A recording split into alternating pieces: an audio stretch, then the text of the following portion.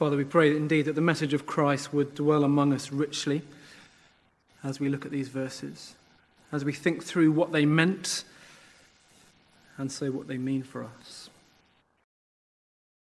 In your Son's name, amen. I'm aware as we begin that there are many different people in the room. Some of you are just visiting. You're here because of the Curries, and we give you a warm welcome. Some of you have been here for the last few weeks and months with part of this series. I'm going to try and kind of gather us all into the same place and catch you up so that we understand where we've come from. We're sort of partway through a series in the autumn through Paul's letter to the Colossians. But more than that, within that series, we're partway through a little mini-series, sort of chapters 2 and 3, thinking a little bit about why, as believers in Jesus, why as Christians, sometimes change is so slow in coming. Last week we thought about the imagery of an inmate who had been in prison for a decade. They were locked up and then they were free, but they were struggling to live in that new life, that new status. They were still cautious and anxious about people they didn't know. They were unsure how to fill their days in new routines. They heard a bell and thought it was the dinner bell and thought it was time for food. Everything is new, but muscle memory is hard to forget. Why does it take so long for us to change?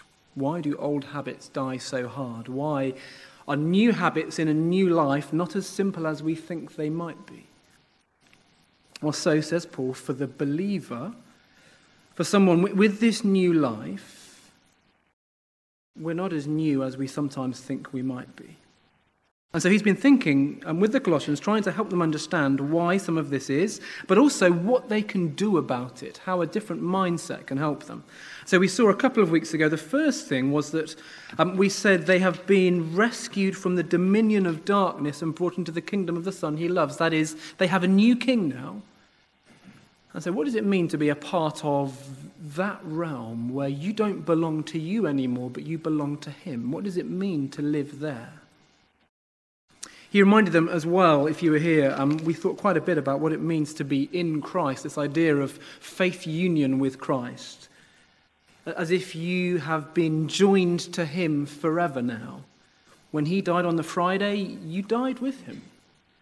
When he was raised again on the Sunday, you were raised with him. The old you has gone, the new you is here. You are in him, and so live like that now.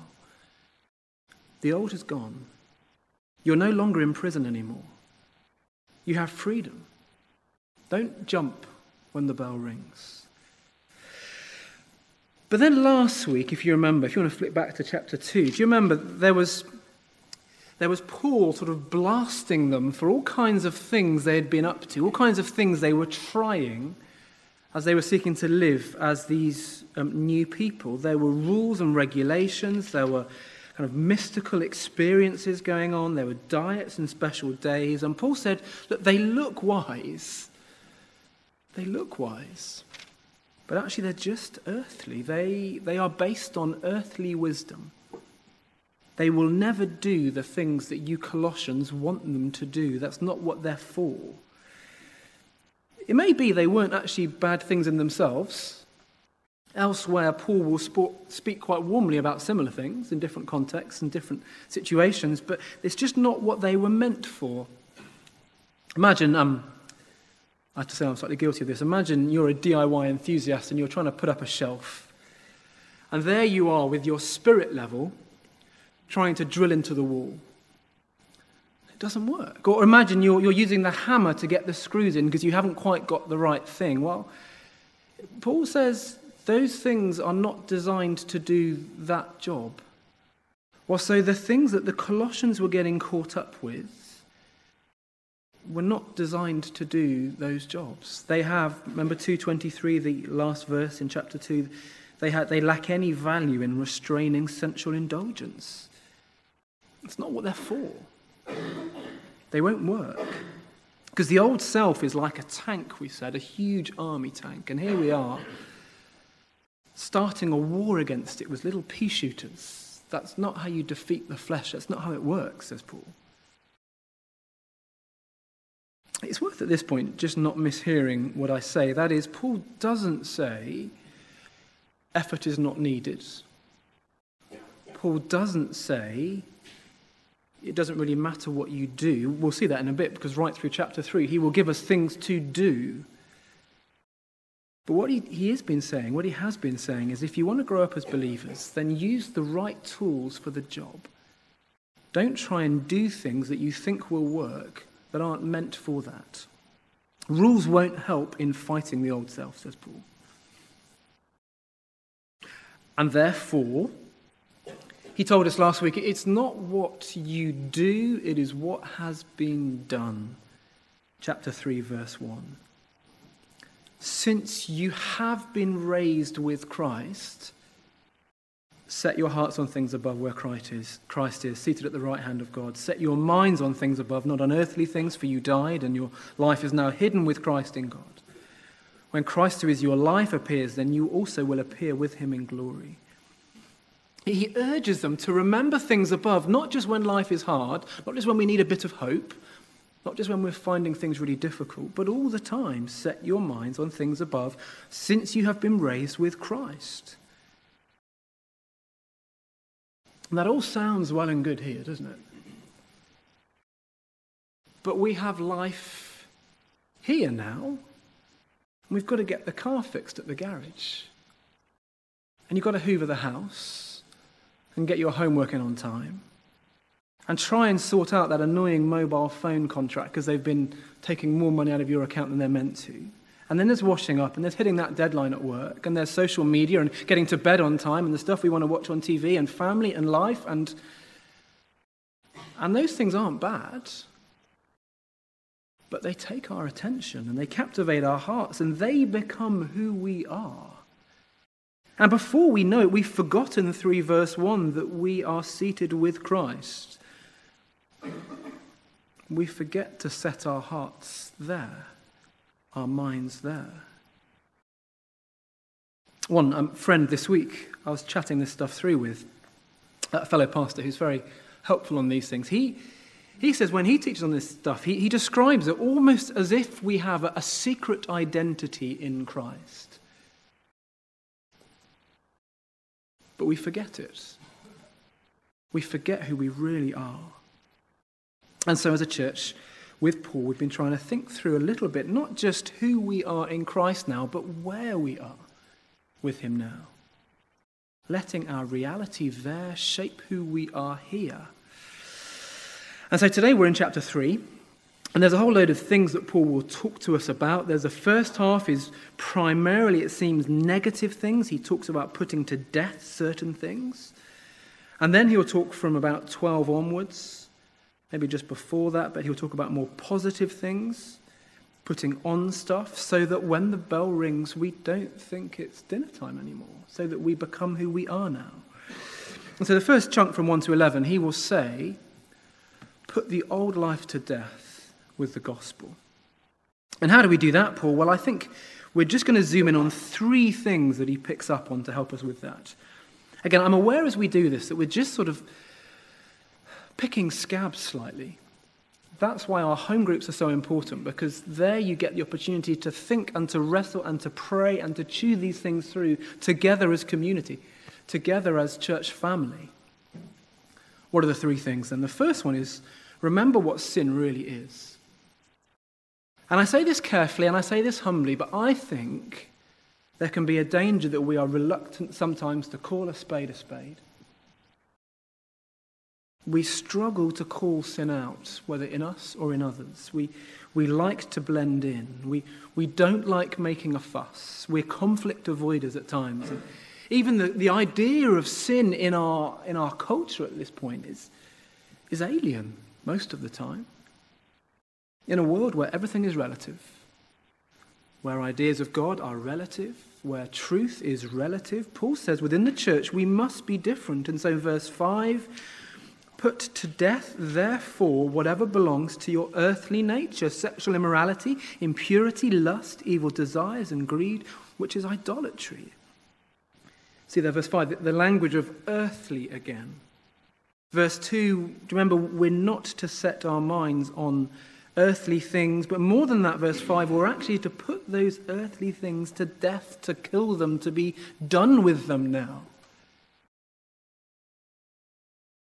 You don't need me to tell you this, but the kind of stuff Paul is talking about in verse 5 sets us as believers profoundly against our culture at this point, doesn't it? In a culture that is increasingly graphic and deviant, where porn is rife, where people are objectified, where sex is seen as a simple act and that is it, where what we do with whomever we want to, whenever we want to, as long as there is consent and you are over 16, that is the mantra. That is what the world believes. It's a far cry from the biblical sexual ethic of sex being for heterosexual marriage. It makes us look archaic, it makes us look old-fashioned and weird, and God is a bit of a prudish, boring killjoy. God who needs to get with the program. It makes us look weird. It did for Paul as he was writing into a culture rather like ours, and it will do now for us.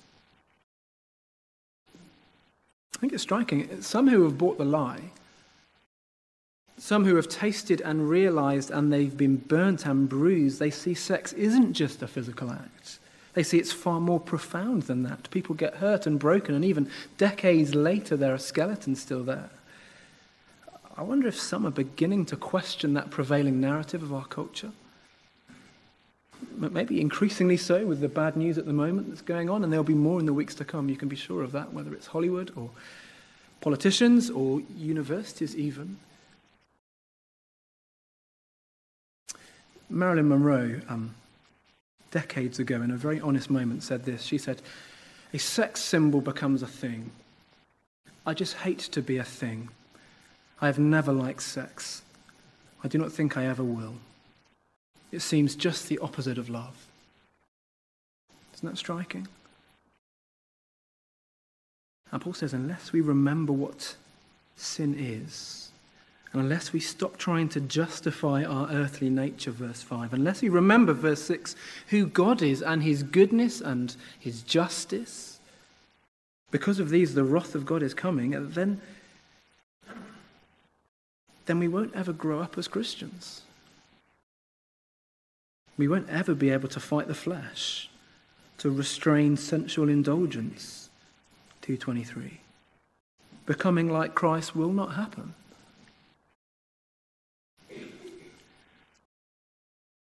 And I reckon you know as well as I do, the problem is we don't put them to death. And we kind of like keeping them alive, maybe, and we play around with them and we get drawn back into them, and we kind of quite like hearing the prison bell at times because there were certain things about that old way of doing stuff that we quite liked.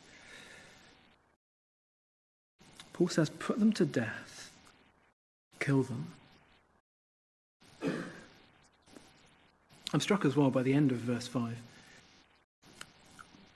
And greed, which is idolatry. No one thinks they're greedy.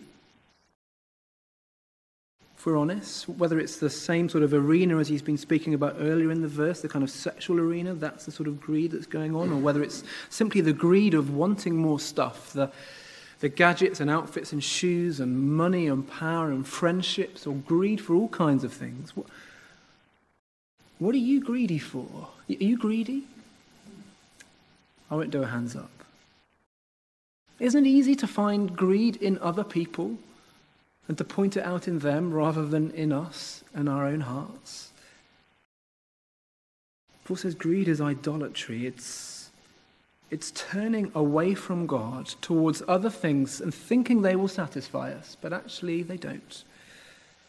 And it's earthly living again. I think these are hard things, aren't they? Paul is there with a bit of a scalpel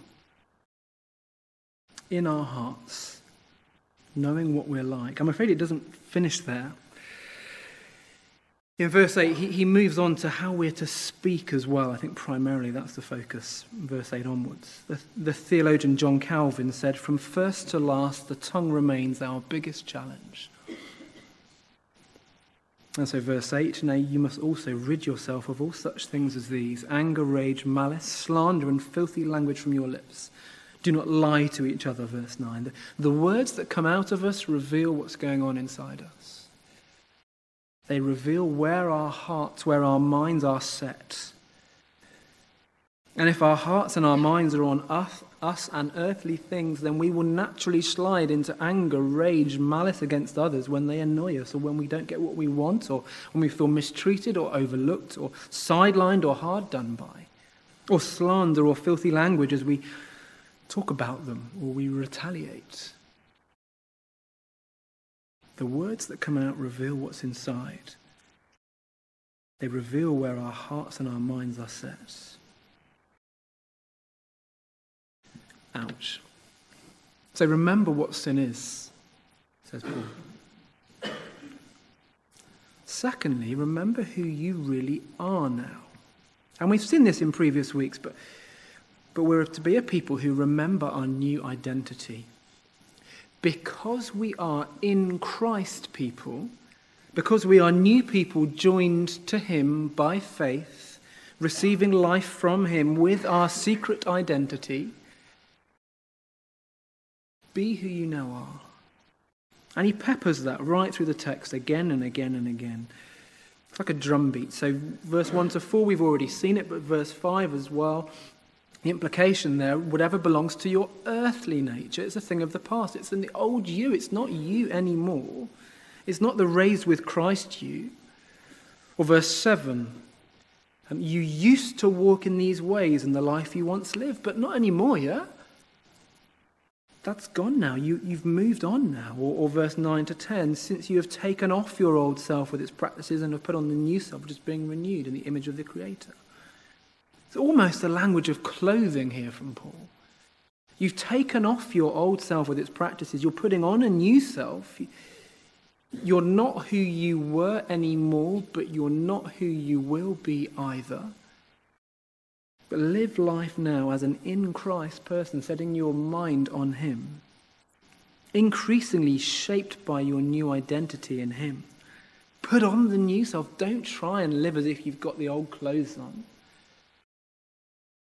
I have to be careful here because I know we've got some in the room, but imagine you're a surgeon. But you've just had a career change to become a surgeon. And you used to work in sewage. You literally spent your day down the drains. It was vital, disgusting. You were clearing out fatbergs and those kinds of things under the streets of Oxford. You're up to your waist in the kind of stuff you don't particularly want to think about. And you turn up to your new job as a surgeon in your old clothes.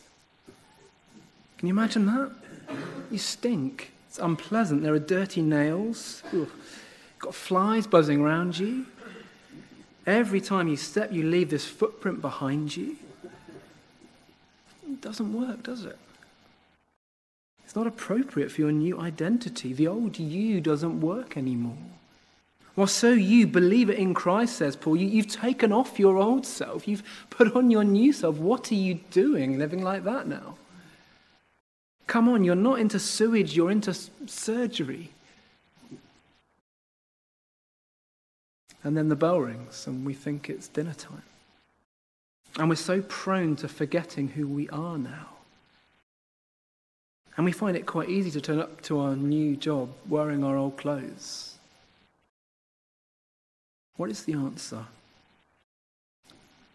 What does Paul give us as the answer? So remember what sin really is. Remember who you really are now. Thirdly, remember Jesus is really enough. That is, when we're faced with that trigger or that heat that normally knocks us over the edge, the bell that rings and we think we're going to go for dinner this time, because that's what we used to do. What is the answer? Why do we even have these little projects going on? I think it's there in verse 11. You get it just snuck in at the end of verse 11. It's kind of a transition in the passage, actually. Suddenly we see this is not an individual thing. It's not just about a new self or a new nature or a new person. This is a new humanity. So there's no Jew or Gentile, circumcised or uncircumcised, barbarian, Scythian, slave or free. But Christ is all and is in all. Loads we could say there. The reality of the diverse church, whether in terms of social status or ethnicity or language or religious background even, but the basis for that church is Christ is all. And he's pulling us back to chapter 1 when he says Christ is all. Do you remember as David preached to us from 1:15 to 23? Jesus is the center point. He is the center point of creation and of recreation. He is the center point of the world and of the church. Jesus is enough. He is sufficient. He is all. He can unite all those kinds of people, verse 11, but more than that, he is sufficient for us to live for our God. And when we feel that sin is tempting us and we feel like giving in, Christ is all. He is enough. And when it looks pleasing to the eye and it promises to satisfy us and it's attractive and alluring and whispers to us, come on, this is how you used to do it. Christ is all. He is enough. He is better. And if we get it wrong again, Christ is all. He is enough. And when we feel we are too far gone again, Christ is all. He is enough. And we look back with regret again, Christ is all. He is enough. So you've been raised with Christ. Now put the old self to death by remembering what sin is, by remembering who you are, and by remembering who Christ is and that he is enough. But more than that, from here on inwards really, this week and next week and beyond too, we're to live the new life of the gospel, 11 to 17. Do you know the huge danger as we go away from here, and from passages like this, and even from various passages in the New Testament, is that we've got this danger of fruit stapling. We look at verse 12, and we see, clothe yourselves with compassion, kindness, humility, gentleness, patience. And we spend the week trying ever so hard to be more compassionate, kind, humble, gentle, and patient. And we staple on fruit as if that's how we do it, if that's how these things grow. And we grit our teeth and we get on with it. And I will do this. I can do this. I'm going to be more compassionate. Problem is, that's not how trees or people grow fruit. Stapling fruit on doesn't last that long. I've never tried it in a real tree, but I told it doesn't last that long. That's the first problem. The second problem is that's not what the passage says either. See, we don't look in, we look up. We set our minds above on earthly things, on who we are now in Christ. We remember that we are, verse 12, God's chosen people, holy and dearly loved. And because we are loved and accepted and secure and treasured and thankful and in him, so we're free to treat others the way he treats us. Isn't that striking? You look at Christ and you see, verse 12, compassion, kindness, humility, gentleness, patience. Personified. Imagine being a church full of people like that. Imagine the difference that would make. We're compassionate and kind, not just seeing hurting people and their needs, but actually generously meeting them. Humility, both aware of our own failings and sins, but more than that, being aware of how sufficient and amazing our Father in heaven is. Gentleness, patience, it's loving people sensitively, carefully. Not riding roughshod over broken people, but just like Christ. As he deals with us in a way that is compassionate and kind and gentle and patient.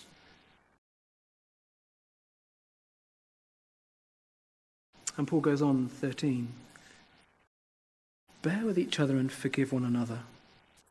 If any of you has a grievance against someone, forgive as the Lord forgave you, and over all these virtues put on love, which binds them all together in perfect unity. Let the peace of Christ rule in your heart, since as members of one body you were called to peace. It's interesting, If you like this kind of thing, it's a very similar structure to the first half of the chapter. Again, he starts off with how you treat one another. It's 11 to 15. And then it's again how you speak, 16 to 17. How are we to treat each other, 13 to 15. And we're to forgive and we're to love. And you see why in verse 13? Right in the middle there. Do you see? Because the Lord forgave you. Do you know, whatever your background, whatever the sin that you're dealing with, whatever your skeletons, whatever the slip-ups and the stories and the stuff that we're so ashamed of, the stuff we've thought, the stuff we say, the stuff that we do, every last bit of it, if you're in him, you have been forgiven by him.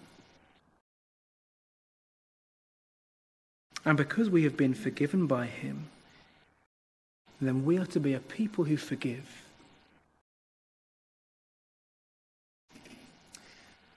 And I know in a church like this and a room like this,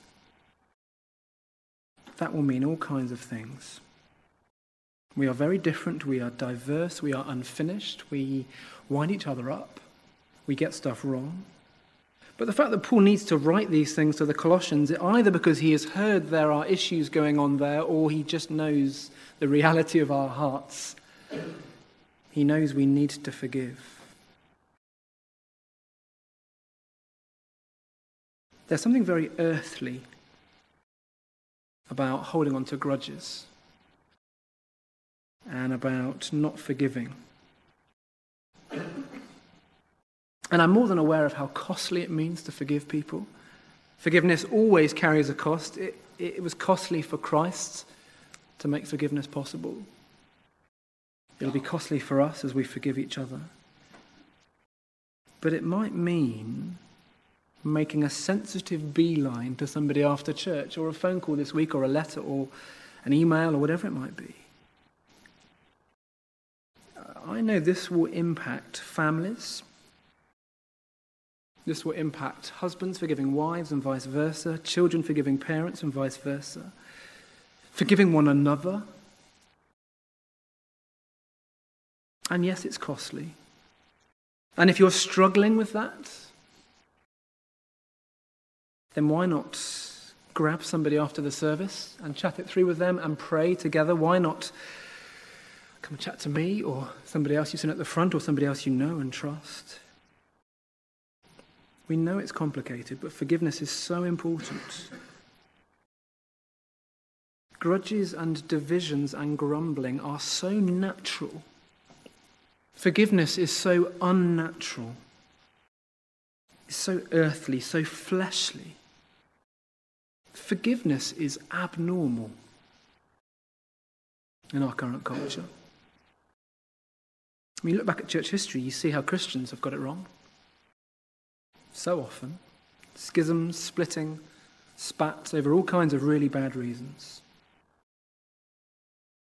Is there anything in this passage that can help us as we think through this kind of stuff, as we think through perhaps even why churches have got it wrong? I think Paul realizes that there is. And I wonder if that's why we transition from 14 to 15 in the way that we do. As he finishes the section, he calls on us to speak to one another and to remind one another through song even, verse 16. Let the message of Christ dwell among you richly as you teach and admonish one another with all wisdom, through psalms, hymns, and songs from the Spirit, singing to God with gratitude in your hearts. Isn't that striking? What we sing has such a huge impact on us as a church, on believers. It's not just about praising God, that is there, singing to God with gratitude, but actually it's a vertical reminding of each other of the message of Christ. Singing is such an important word ministry, if you like. It shapes people, it shapes churches. Clearly that's true. It's not just true in church. There was a Scottish politician from the 17th and 18th centuries, Andrew Fletcher, who said this. He said, "Let me write the songs of a nation. I care not who makes its laws." That's striking. It's the power of song in creating a people, in changing culture, in changing society. And let's be honest here, I am more than painfully aware that what I say, lots of the time, by Monday morning, will have gone. But you might well be humming that hymn for the rest of the week. The songs that get into us and affect us and change us even. The content of our music, the lyrics that we proclaim to each other, form us and shape us as a community. It's why we take such care over what we sing, whether we're singing the message of Christ, that it might dwell among us richly and teach and admonish us and be shaped and molded by it and do us good, rather than singing things that are unhelpful. So that the culture is changed, that we might be a place where accounts are kept short, where we remember Christ's love and forgiveness for us, and so we love and forgive one another. You see how it's joined up? It's very striking. He finishes up at the end, verse 17. Whatever we do, in word or deed, do it all in the name of the Lord Jesus, giving thanks to God the Father through him. And that seems to be both in context and in summary. Whatever we do, since we have been raised, we put off, verse 5 to 11, the old life outside of Christ, whether words or deeds. And we put on, verse 11 to 16, the new life of the gospel, whether words or deeds. And we do it all in the name of the Lord Jesus, giving thanks to God the Father through him. Let me pray now.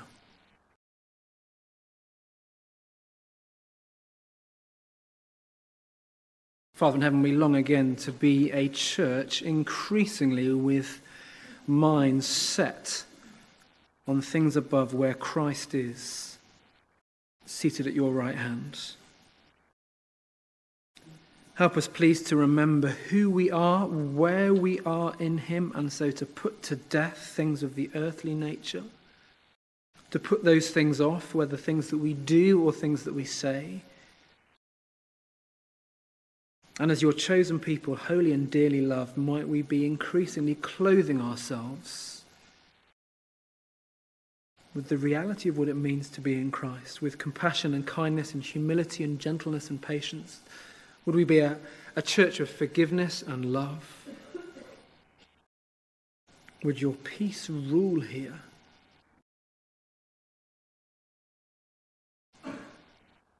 Might the message of Christ dwell among us as we sing of the beauty of the gospel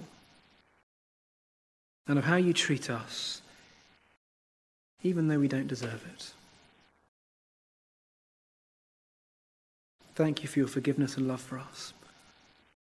In Christ's name, amen.